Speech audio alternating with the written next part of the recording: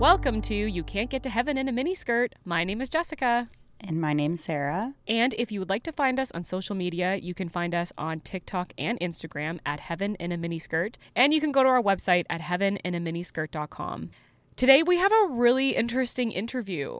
And this was Sarah's guy. So Sarah, who is this gentleman that we were talking to? So we interviewed Shane Claiborne. And I did not think that Shane Claiborne would ever get back to us, in all honesty, because he's a best-selling author and he's a pretty well-known Christian activist. And when I was growing up, I had read his book, The Simple Way, which really emphasized following the teachings of Jesus and things like social action and very anti-violence, anti-gun ownership, anti-death penalty. And so Shane, like I said, is a speaker and activist. He actually worked with Mother Teresa in Calcutta, and then he founded The Simple Way in Philadelphia, which is an organization that helps advocate for all kinds of different causes.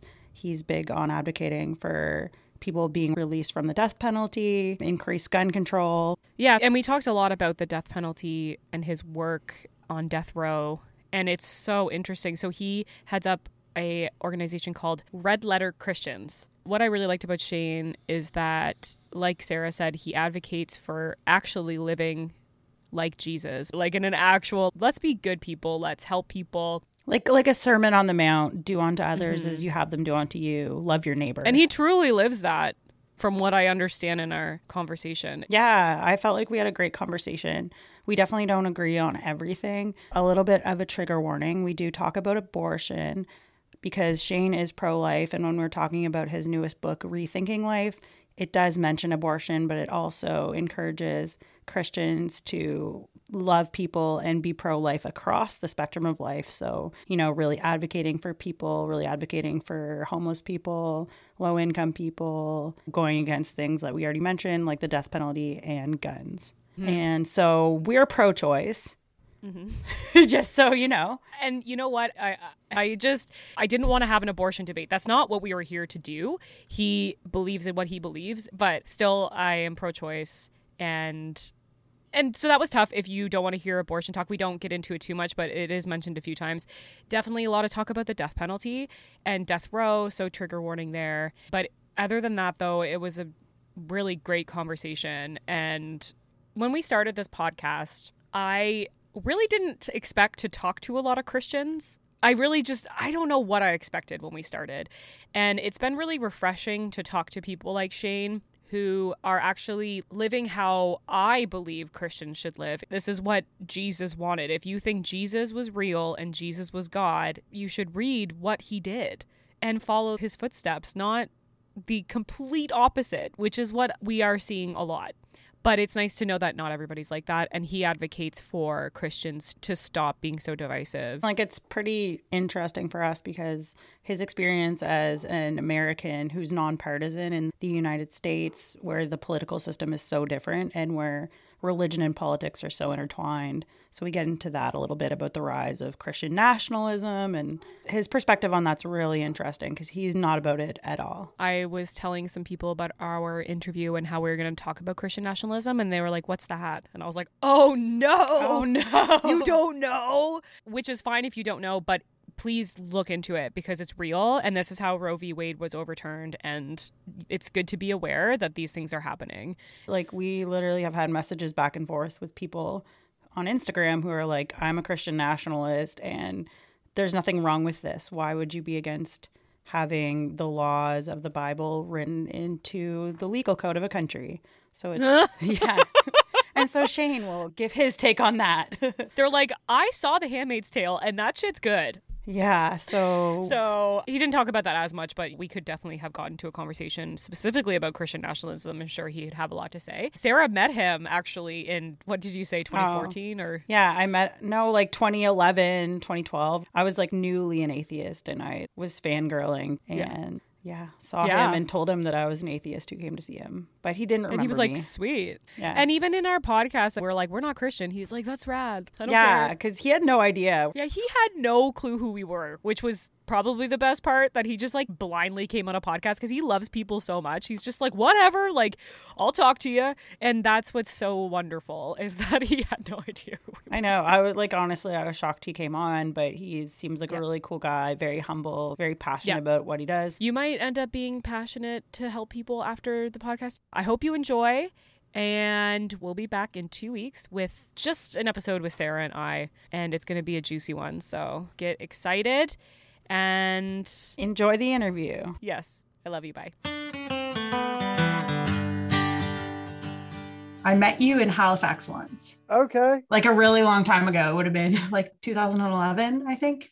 Okay, cool. So Sarah's fangirling a little bit. Oh, you're easily impressed. Yeah. And where are you, Shane? I'm in Philly today. It's where I've been for 20 years or so. And I am home and had an adventure crossing your border. I was in Canada last week. So yeah. I have lots of border stories. But where was I? I was in Alberta, in Edmonton. Nice. Yes. But our work chopping up guns trapped me at the border for a minute. Oh my gosh. I don't know what we're talking about, but we can talk about whatever you want. We were just talking before this, actually, Sarah and I, because we know that you do a lot of anti-gun like rallies, chopping up guns and making things out of guns and bullets. And we don't have as much of a gun problem in Canada. So it's a little tough for us to have much of an opinion. I'm anti-gun, but it's just not the same here. We should probably describe our audience a little bit. So you have tell me a little bit about it. Cool. Yeah. So our podcast is called You Can't Get to Heaven in a Mini Skirt. And I don't know if you heard that song growing up, but it was like a campfire song we used to sing at Christian camp. This is a real thing. Thing. Yeah. So it's a real thing. And so we are both no longer Christians. I would identify as agnostic, and Jessica, I think, is the same. But our podcast, we have progressive Christians that listen. We have atheists. We have people all in between. So we're trying to bridge the gap with all of this polarization. And I guess there's all kinds of things we want to pick your brain on, definitely, like Christian nationalism being one of them. Yeah, cool. We'll have a good time. Yeah. So I'll be the translator if there's any Christianese, but I suspect you might have less than some of the podcast guests we've had before. I would suspect. Yeah. So Shane, Sarah's probably going to lead the questions a bit because she knows a lot more about your work. And so maybe you can get us started, Sarah. Yeah. So I guess I remember reading Irresistible Revolution way back like in my teen years, and I love the concept of red letter Christians and about looking really at what Jesus said, because there's so much noise within Christianity outside of that. But I think even as someone who's not a Christian, Jesus had a lot of really good things to say. And I think that if people all kind of treated people the way Jesus did, that we wouldn't have a lot of the issues that we have right now in the church and outside the church. So that was my kind of background. And then when you came and spoke in Halifax, it might have been spring 2012, but I went up to you and I was fangirling. I was like, I'm an atheist, but I came to see you anyway. Just because I had been so moved by the movement that you had. And I really felt like it was so important within Christianity for people to be like, what did Jesus actually say? And I guess I would love if you could get started by telling people a little bit about your story, who you are, what's a simple way, and kind of what you're doing now. And what's red letter Christians? Sorry. Wow. That's a little bit of a tongue twister. Yeah. Red letter Christians. Totally. Yeah. I know it's a big question. We're going to have a good time. Yeah. First of all, Red Letter Christians has been around for about a decade, and we get our name from, interestingly enough, it was a dude that didn't seem to have much to do with Christianity that kind of gave us the name. It was a secular Jewish country music radio DJ in Nashville, Tennessee that I was interviewing a friend of mine, and he was kind of going, I've read a lot of the Bible, and there's parts of it that I love. There's also parts of it that I find really confusing, even troubling. But then he said very nonchalantly, but I've always liked the stuff in red. And some of the old Bibles have the words of Jesus highlighted in red in the gospel. And that's what he was talking about, right? So he said, you guys seem to like the stuff in red. You should call yourselves red letter Christians so that you kind of differentiate between the other Christians. Oh my gosh, is that actually where the name came from? That's so good. Totally. I didn't know that. That's great. And so it kind of stuck. And now there's all kinds of shirts here in the U.S. that say, I'm the love your neighbor kind of Christian, not the storm the Capitol kind or whatever. But Gandhi a bunch of years ago, he was asked about Christianity and he said, I love Jesus. I just wish the Christians acted more like him. So that's kind of what we're after. A lot of us are very aware that Christians have not always acted in ways that we're proud of or that we would even think resemble Jesus in any remote way. But I kept leaning into Jesus. I guess I haven't given up on Jesus because of the embarrassing things that Christians have done in his name. And I'm trying to sing a better song. It's kind of like you go to a bad concert, you don't give up on music, but you do want to have a little better tune happening. So I was raised in the Bible Belt in East Tennessee. That's where I kind of started my own spiritual journey. I kind of got immersed in lots of different streams of Christian faith. I was raised Methodist, but then I got kind of bored. I dipped out and got involved in the charismatic movement because they're wild and they believe in miracles and That's all us that. too. Same. Yeah, same. And then there's some bones to spit out there. It had its own weirdness in some ways, but there's things that I've really held on to from all of those pieces of my journey. And then I really grew to admire Mother Teresa. So I went over to India with some of my college friends and we worked with her for an entire summer. And that was massively formative for me. It also helped me see a version of Christianity that I really loved and that did remind me of Jesus and that didn't have all the political baggage and weirdness of the stuff that we see now. Mother Teresa wasn't perfect, but she lived out a very beautiful version of her faith. Came back to the US from India, and it was shortly after that we started our community on the north side of Philly. So I'm a little embarrassed to say this, but this is our 25th year. We are a quarter of a century old, started back in the 1900s. And it's awesome. We've been after it, doing all kinds of different stuff, building a little village here that is rooted in our faith, but people of all different faiths and no faith in particular that are a part of our kind of extended family here. And Red Letter Christians is still the work I'm doing, kind of trying to change the narrative of Christianity, like working to amplify really beautiful voices, writers, speakers, musicians that are living out a love-centered version of the Christian faith. Yeah, written a few books over the years, but that's what we're up to, y'all.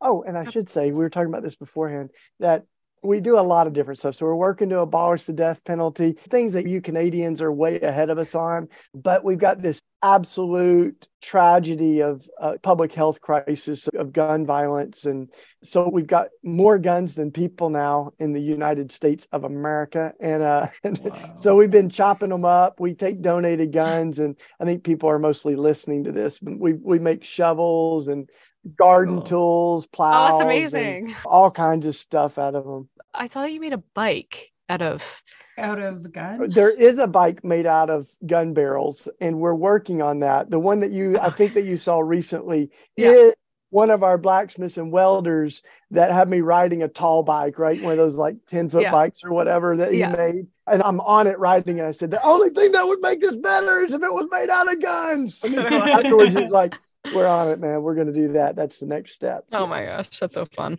I like the metaphor of that, like taking something awful and making something better with it. Yeah, and that original inspiration came from the biblical prophets, Micah and Isaiah, that talk about beating swords into plows and spears into pruning hooks. And we said, what a beautiful thing. Like thinking of metal that's crafted to kill being recrafted. So we said, we don't have a lot of swords, but we got a ton of guns. So let's see if people want to donate them. And we've been just for 10 years, like guns. I think last year, our larger national network decommissioned 1,000 guns and repurposed those into art and garden tools. And we say life-giving things. So we're doing it all the time. And it's very therapeutic just to beat the crud out of an AR-15. And we're also centering the stories of people who have been impacted around the country as we do these kind of live demonstrations. But I mean, all that for me came right out of like my neighborhood on the north side of Philadelphia, seeing too many lives that were cut short by gun violence and wanting to do something about it. So sometimes I tell my evangelical friends that I hold up one of these shovels made from a gun and I say, this is what a gun looks like when it gets born again.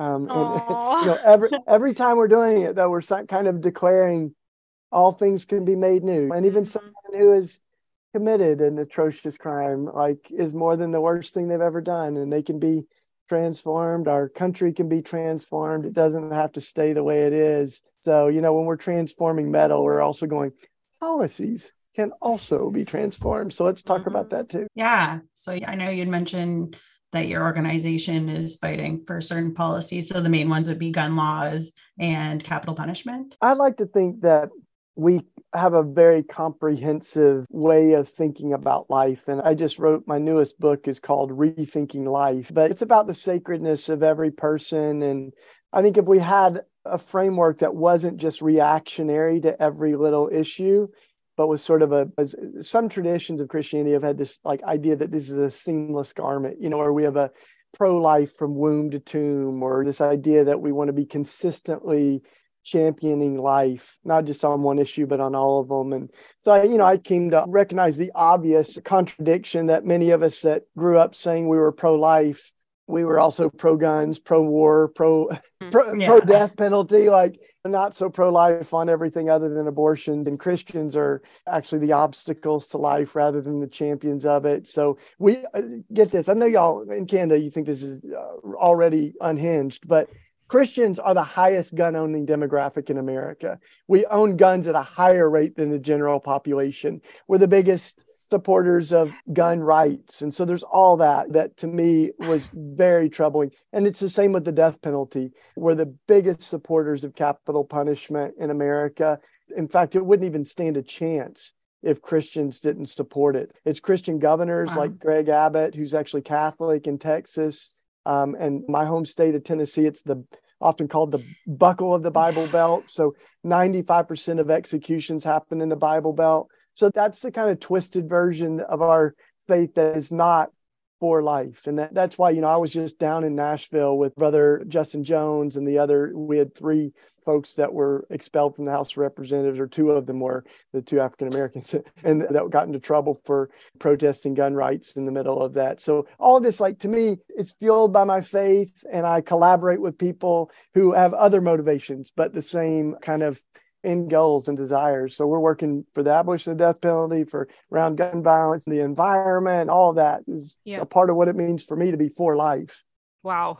Sarah and I have been doing this podcast for a few months and being kind of immersed in Christian culture, mostly like social media culture and negative Christian culture, and not progressive people.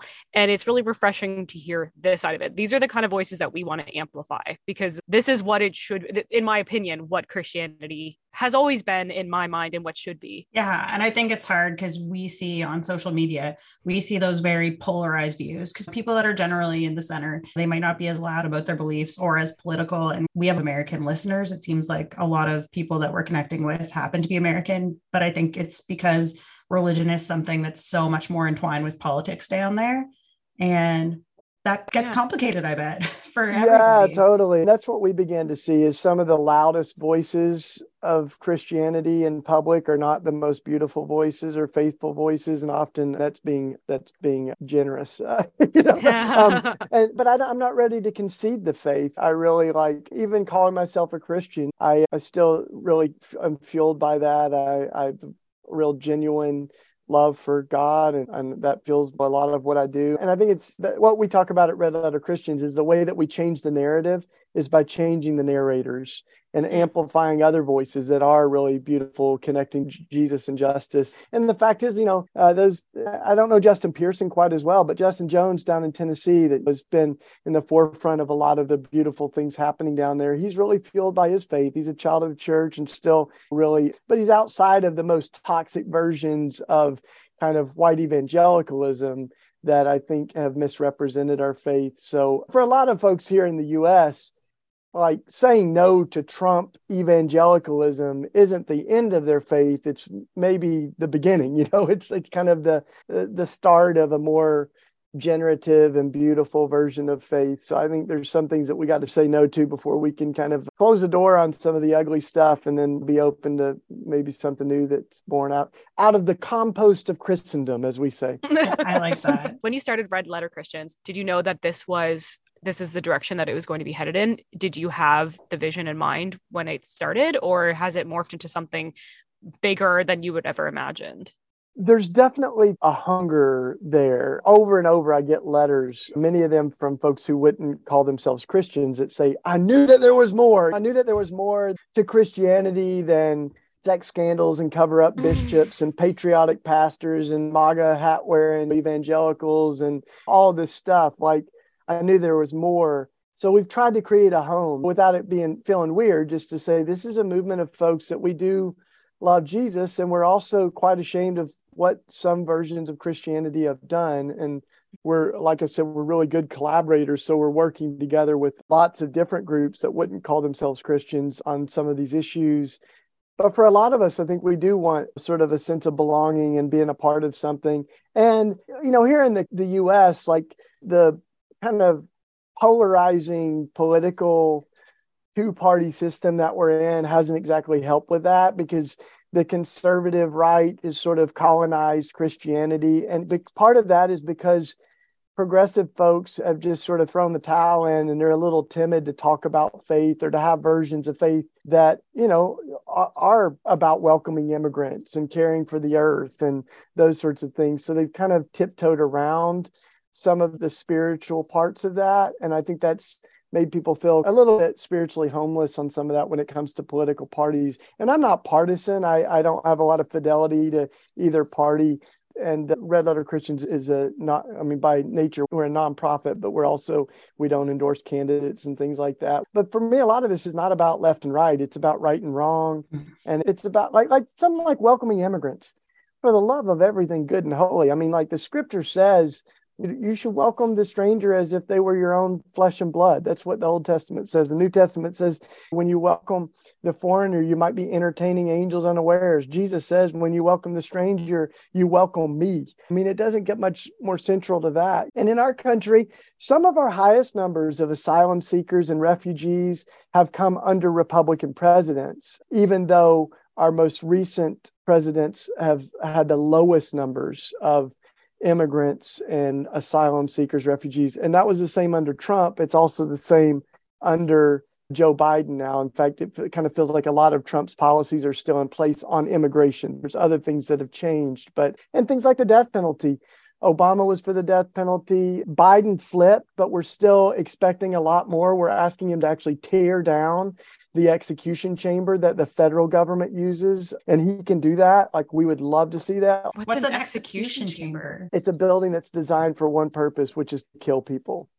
That's bad. Yeah. And sadly, we've been outside of it many times, praying and vigiling. And I've been to so many of these executions. So this is a little in the weeds for Canada, but I think all of this matters because it is about partisanship, and it's things like for instance, military spending.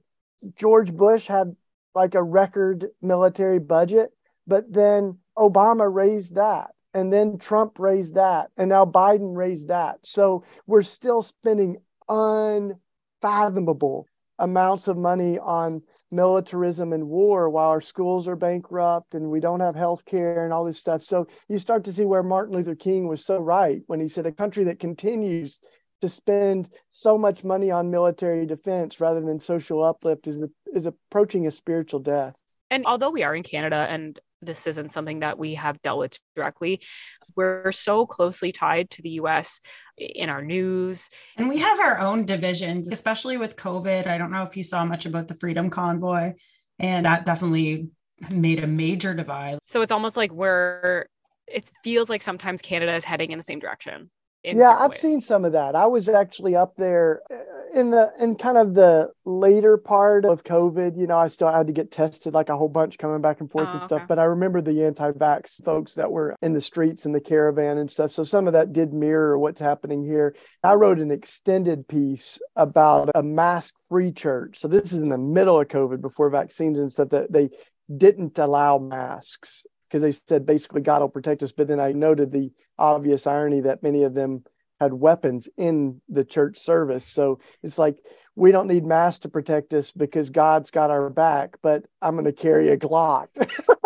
I cannot unbelievable, the holes in that theology. So I wrote a piece called it Christian nationalism's Delta variant, because this is when we had the Delta variant of COVID. So this is a version of this kind of Christian nationalism that is more resilient, it's nuanced, and it's really scary because it is, in its own spiritual way, it's deadly theology. In very real ways, too, has the potential to cost lives. Do you feel like there was an uptick in Christian nationality during COVID in the States? A lot of things surfaced, right? I heard someone once say that Donald Trump didn't change America, he revealed America.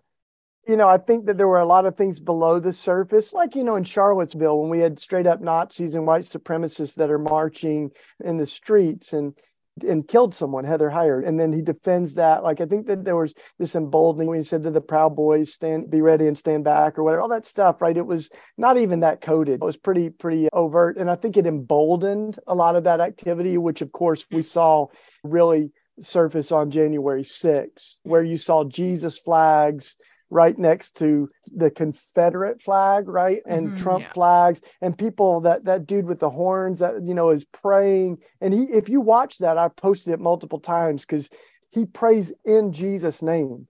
So this is not just kind of some, it's obviously a cult and a heresy, but it's trying to use Jesus, as my friend Amanda Tyler says, it's trying to use Jesus as a mascot and to camouflage hatred as Christianity and sort of hide behind the Christian faith. And please, no religion's exempt to that. We've seen the same thing done with Judaism, same thing done with Islam, but it is really sickening to see folks use Christianity to justify violence and hatred and bigotry and so many of the things that Jesus died to heal us of this hatred. Yeah. And just the issues that people are making such a stink about, like people shooting Bud Light cans because there's a trans woman on the front of it. And it's like, are you not more concerned about all the school shootings? So I guess I find it hard sometimes because I feel like our For You page on our TikTok is just all that.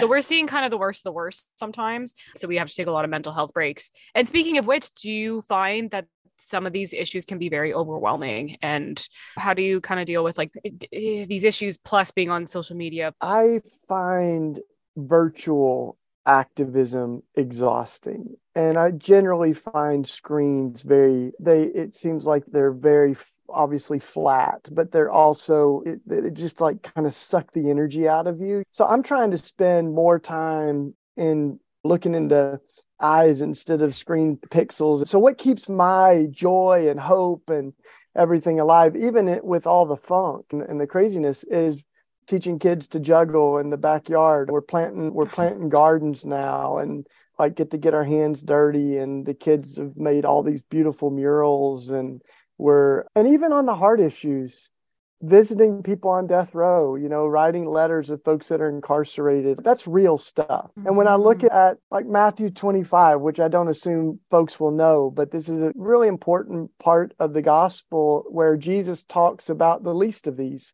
And he said, when I was hungry, did you feed me? When I was in prison, did you visit me? When I was a stranger, did you welcome me in? They're all really concrete actions, of love and compassion. And that takes some energy, but it also gives back energy. Even friends that I have that have been executed. I was riding with a guy that was facing execution. His name's John Ramirez. We got to know his family a little bit and was trying to support him. And so I asked him, could I send you some books or something? At the time, it looked like he only had a few weeks to live before his execution. So I'm thinking maybe you want some prayer books or whatever, devotionals. And he very kindly said, no, I've got enough of those and I love them. But he said, I've been trying to learn origami. So could you send me an origami book? And so I've got this butterfly that people probably can't see, but he made me this as one of his last letters that he sent me, kind of this defiant hope when he was executed in the state of Texas. But I think it's so painful to watch our government still execute people, when most of the world has moved on from this terrible practice. But those relationships, they keep my hope alive, they keep my joy alive, even when it feels like he lost, he was killed. But I also know where we've come from and what God has helped us make it through. And that keeps giving me energy. My neighborhood, even as it's absolutely nuts, and we've got the highest gun deaths that we've ever had in the history of the city of Philadelphia, like our neighborhood is, I love it. I mean, we've got these deep relationships. There's this kind of defiant hope that's here too. But when I'm just looking at all the stuff on social media, I get really tired. So I think that's why, like, if you only have virtual friends, you're going to be lonely. And if you only have virtual activism, I think it's easy to get exhausted because you're just bombarded with information. Whereas, like, I want to be out there with people. And even if it's in the tough places, we did a bike ride along the border of the US and Mexico and heard some of the hardest stories I've ever heard. But these are the true stories of refugees and immigrants. Some people need to hear those, and they need to know those, because we're really good at having opinions about people we don't know. Absolutely. Yes. It's got to change. One of the guys I know on Tennessee's death row, his name's Kevin Burns, and he actually got ordained. I got to be there for his ordination. And so his first act of being now an ordained minister who is still living on death row was to serve us all communion. The depth of this person that's condemned to die, serving us, reminding us that we have at the center of our faith and victim of violence. We're taking in the body and blood, as many Christians believe, and we're being transformed by it. It was incredible. But one of the things that Kevin said is, and he's still facing the possibility of his execution, is he said we need to invite the governor of Tennessee to come pray with us and hear the stories of what God's done in our life. And because the governor of Tennessee is a professing Christian. And I think that's this kind of relational gap, right? Like between, if Governor Bill Lee, who now half of the guys on Tennessee's death row have extended that invitation to come visit them, pray with them, hear their testimonials of what God's done in their life, I think it would change everything. I think it would make it a whole lot harder for Governor Lee to execute men if he knew them. That's where I think a lot of these things, it's not just a compassion problem, but it's a proximity problem. It's a relationship. And we deliberately keep ourselves insulated from relationships that would require some kind of activism of us, right? Why, and this is something that as you're talking, I'm realizing that I do that, people do that. Why do you think that we do that? I don't know. I kind of think we end up thinking we're keeping ourselves comfortable and safe, but we end up actually robbing ourselves of what we're made for, which is to live for something bigger than ourselves, to show love and compassion, especially to people that are really hurting. Mother Teresa is one of the folks that I feel like opened my eyes to that, because it's easy to have bumper stickers and t-shirts and talking points, but they don't always demand action. But I think relationships, they do kind of call forth action. And that's what happened for me when, like, we're literally seeing people shot in front of our house. Like, there comes a point where Martin Luther King said, we're called to be the good Samaritan and lift our neighbor out of the, referring to the story Jesus told. And he said, but after you lift so many people out of the ditch, you start to say, we got to do something about the road to Jericho, So that's what puts a fire in my bones on so many of these things. Is gun violence isn't just an issue I care about. It has names and faces. Same with the death penalty. We can name the names of folks that are facing execution right now. I can name the names of people that I know are innocent and still facing execution. So that's hard. It kind of makes you act. That's why Mother Teresa, she's often known for her passion on abortion. And she was passionate about abortion, but she didn't just have bumper stickers. She didn't protest outside Planned Parenthood. She brought in children that were abandoned in train stations. She brought in 14-year-old moms, and that's why everybody called her mother. She earned that name. She also cared about more than abortion. The night before execution, she was calling governors on the phone and saying, do what Jesus would have you do. Jesus said, blessed are the merciful, for they will be shown mercy. Stop this execution. You have the power to do it. She was getting in the way of wars and rescuing kids that were victims of bombings. So all of that's part of why, in this new book, I use Mother Teresa as a model of what it can really look like, not just to have the bumper stickers and ideology, but to say, the refrain I keep coming back to is, what does love require of us? And I think that's the question on immigration, poverty, the environment, is What does love require of us? What does it look like to love our neighbor as ourselves? And what implications might that have when it comes to policies too? And even for bridging the gap across differences between people, it's so easy to boil someone down to a one-dimensional issue. Like I could say, okay, I'm pro-choice and I disagree with Mother Teresa and I think it's awful that she was pro-life. But if I were to say that, I'm also neglecting all of the good that she did within the world and all the other things she was. I think with our conversation we had with Deb Harsma, we talked a little bit too about the politics in the United States, but how you can't just boil a human down to a political identity because we're all more than one thing. We're friends or we're parents, we're voters, we're Christians, we're Yeah. non-Christians, but there's always that common ground that you can find with people. Yeah, Reverend Barber, who's the co-chair of the Poor People's Campaign in our country, he talks, the language he uses for it is fusion organizing, right? We're fusing all these different intersecting and interlocking injustices and organizing together. So we're absolutely not going to agree on everything, but that's part of the point. And in fact, just two quick snapshots of this is on gun violence in our country. It's coalitions of gun owners that are actually moving things, moving the barometer more than like even progressives in some of these places. So we've got whole groups of gun owners against assault weapons and hunters concerned about gun violence. And these groups of gun owners that are concerned about gun violence are reaching a whole new audience. They're persuading bipartisan politicians, and it's nuanced and it's beautiful. It's coming out of their heart too, that you can own a 12 gauge to keep like a coyote from eating your baby sheep, but that doesn't mean that we should have AR-15s on our streets. So I think that's really powerful. And on the death penalty too, there's whole groups of conservatives concerned about the death penalty and different people that, like in states like Oklahoma, that are still actively executing. They're stopping executions from happening, and they're closer to abolishing it than just kind of the silos of progressive folks that keep talking to themselves. So I think that's really clutch. I mean, there's folks that I like you said, Sarah, my head spins when I'm talking to them, because like one of the guys I interviewed for my book, his name's Ron McAndrew, and he's a former prison warden that oversaw executions. And he executed people and was absolutely haunted by it. And he's one of the most credible voices we have in this country about the damage that the death penalty does, even to prison staff and to prison wardens, to folks who are a part of the machinery of death. Mm-hmm. And he comes out, he's still like a tough on crime guy. When we were interviewing him for a film, he still has a MAGA hat, right? Like, and I like those things. I'm like, wow. Wow. You know, but I can't, so I might debate other things with him, but the credibility that he has because of what he's seen and even what he's done. Yeah. As a former prison warden and executioner, like he can persuade people that I can't, you know what I mean? So I think it's so important to kind of meet people where they're at and not just back them into a corner, and to make room for people to change. My gosh, if I had met my own self like 15 years ago, we would have had a fiery debate, I bet. Yeah. Yeah. Sarah and I talk a lot about that. Like, you can change your mind with new information that you're given, and you're not a hypocrite for doing so.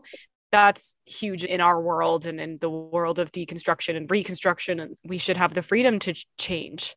Yeah, I think that's often something that people will point to politicians and be like, they voted against this bill back in 2003. And you're like, do you have every single view you had in 2003? Probably not. We expect politicians to be like infallible on changing. We almost put them on a pedestal or idolize them when really they're human beings.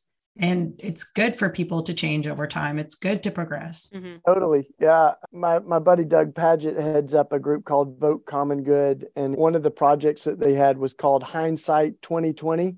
What they were looking at is the 2020 election. And what it did is it made space for people who were Trump supporters in 2020 that wouldn't be now. And so it's kind of making this room. And it's awesome. I mean, I met so many people that it helped me to understand what Trump was tapping into. So one guy, I remember him saying, like, I knew I needed to be flipping tables. I just realized I was flipping the wrong tables. And so there's something like this discontentment, this dissatisfaction with the status quo and with the ivory tower and politicians. There's some like really strange and bizarre and kind of concerning social dynamics there, but it's helpful to see the people behind those that go, yeah, there was something and it wasn't just racism. There was something else that Trump was like tapping into, that if we don't sort of meet the people there and talk to them, then there ends up being a moral superiority or a self-righteousness that the left and progressive circles can mirror, that conservatives and the legalistic purity culture folks that I grew up with had that same self-righteousness. And there's the same policing, the cancel culture, the sort of theological litmus test. If you don't, whatever it is, use pronouns or drive a Prius or whatever, like you're not in this crowd, right? There's not room for you. So I think that's always a little bit dangerous, self-righteousness is. Yeah.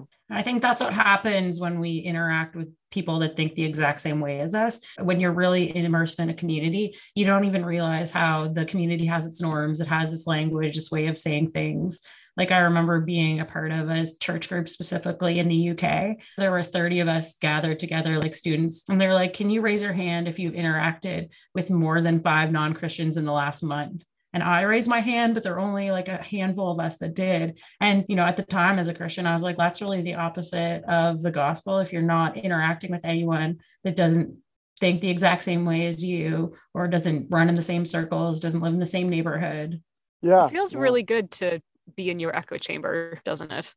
Yes, it does. And it's easier. It's comforting. Like you said earlier, Shane, we're trying to stay in our comfort zone and not go outside of it, and we're isolating ourselves. I know I do it all the time. So do you tour as well? Sarah said she saw you in Halifax back in the day.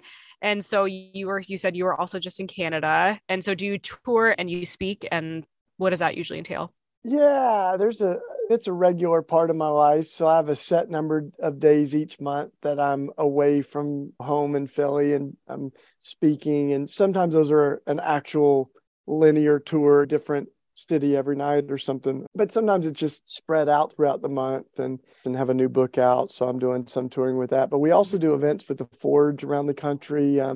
Chopping up surrendered firearms and centering people who have been impacted by that. So that's beautiful work. My wife and I do together too. Katie is a blacksmith. My wife is a blacksmith. Wow, so really? she's That's so actually cool. more legit. She actually went to blacksmithing school, so she's more legit than I am. That's so cool. So, yeah. Bring her on. We want to talk to her. Yeah, there you go. Cool. That's the real guest to have. Yeah.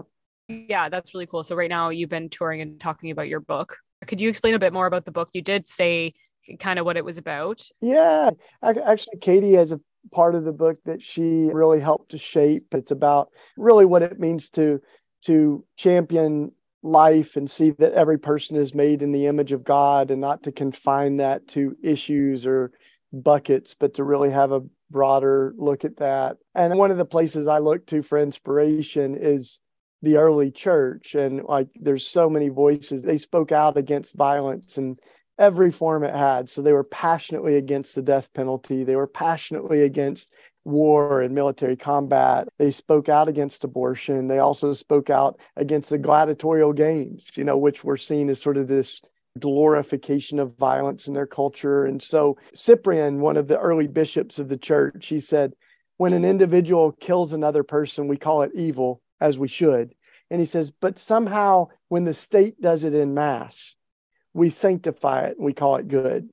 And so, he kind of points out that we often give the state this authority to kill that we would never give to an individual, or we give governors the ability to execute. And it's just as evil, whether it's done by a criminal or by a governor or a king or president or prime minister. And I'm also kind of, through this new book, Rethinking Life, like grieving that there are competing narratives of Christianity that throughout history that have been on one side a force for death, twisted, terrible theology that paved the way to Hitler, that baptized the Crusades and the colonization of native lands. And on the other hand, there's also this resistance and this liberating, life-giving version of Christianity. And they're not exactly able to be dissected from each other. Sometimes they're like bound up together. And even now in America, at least in the US, you kind of see that there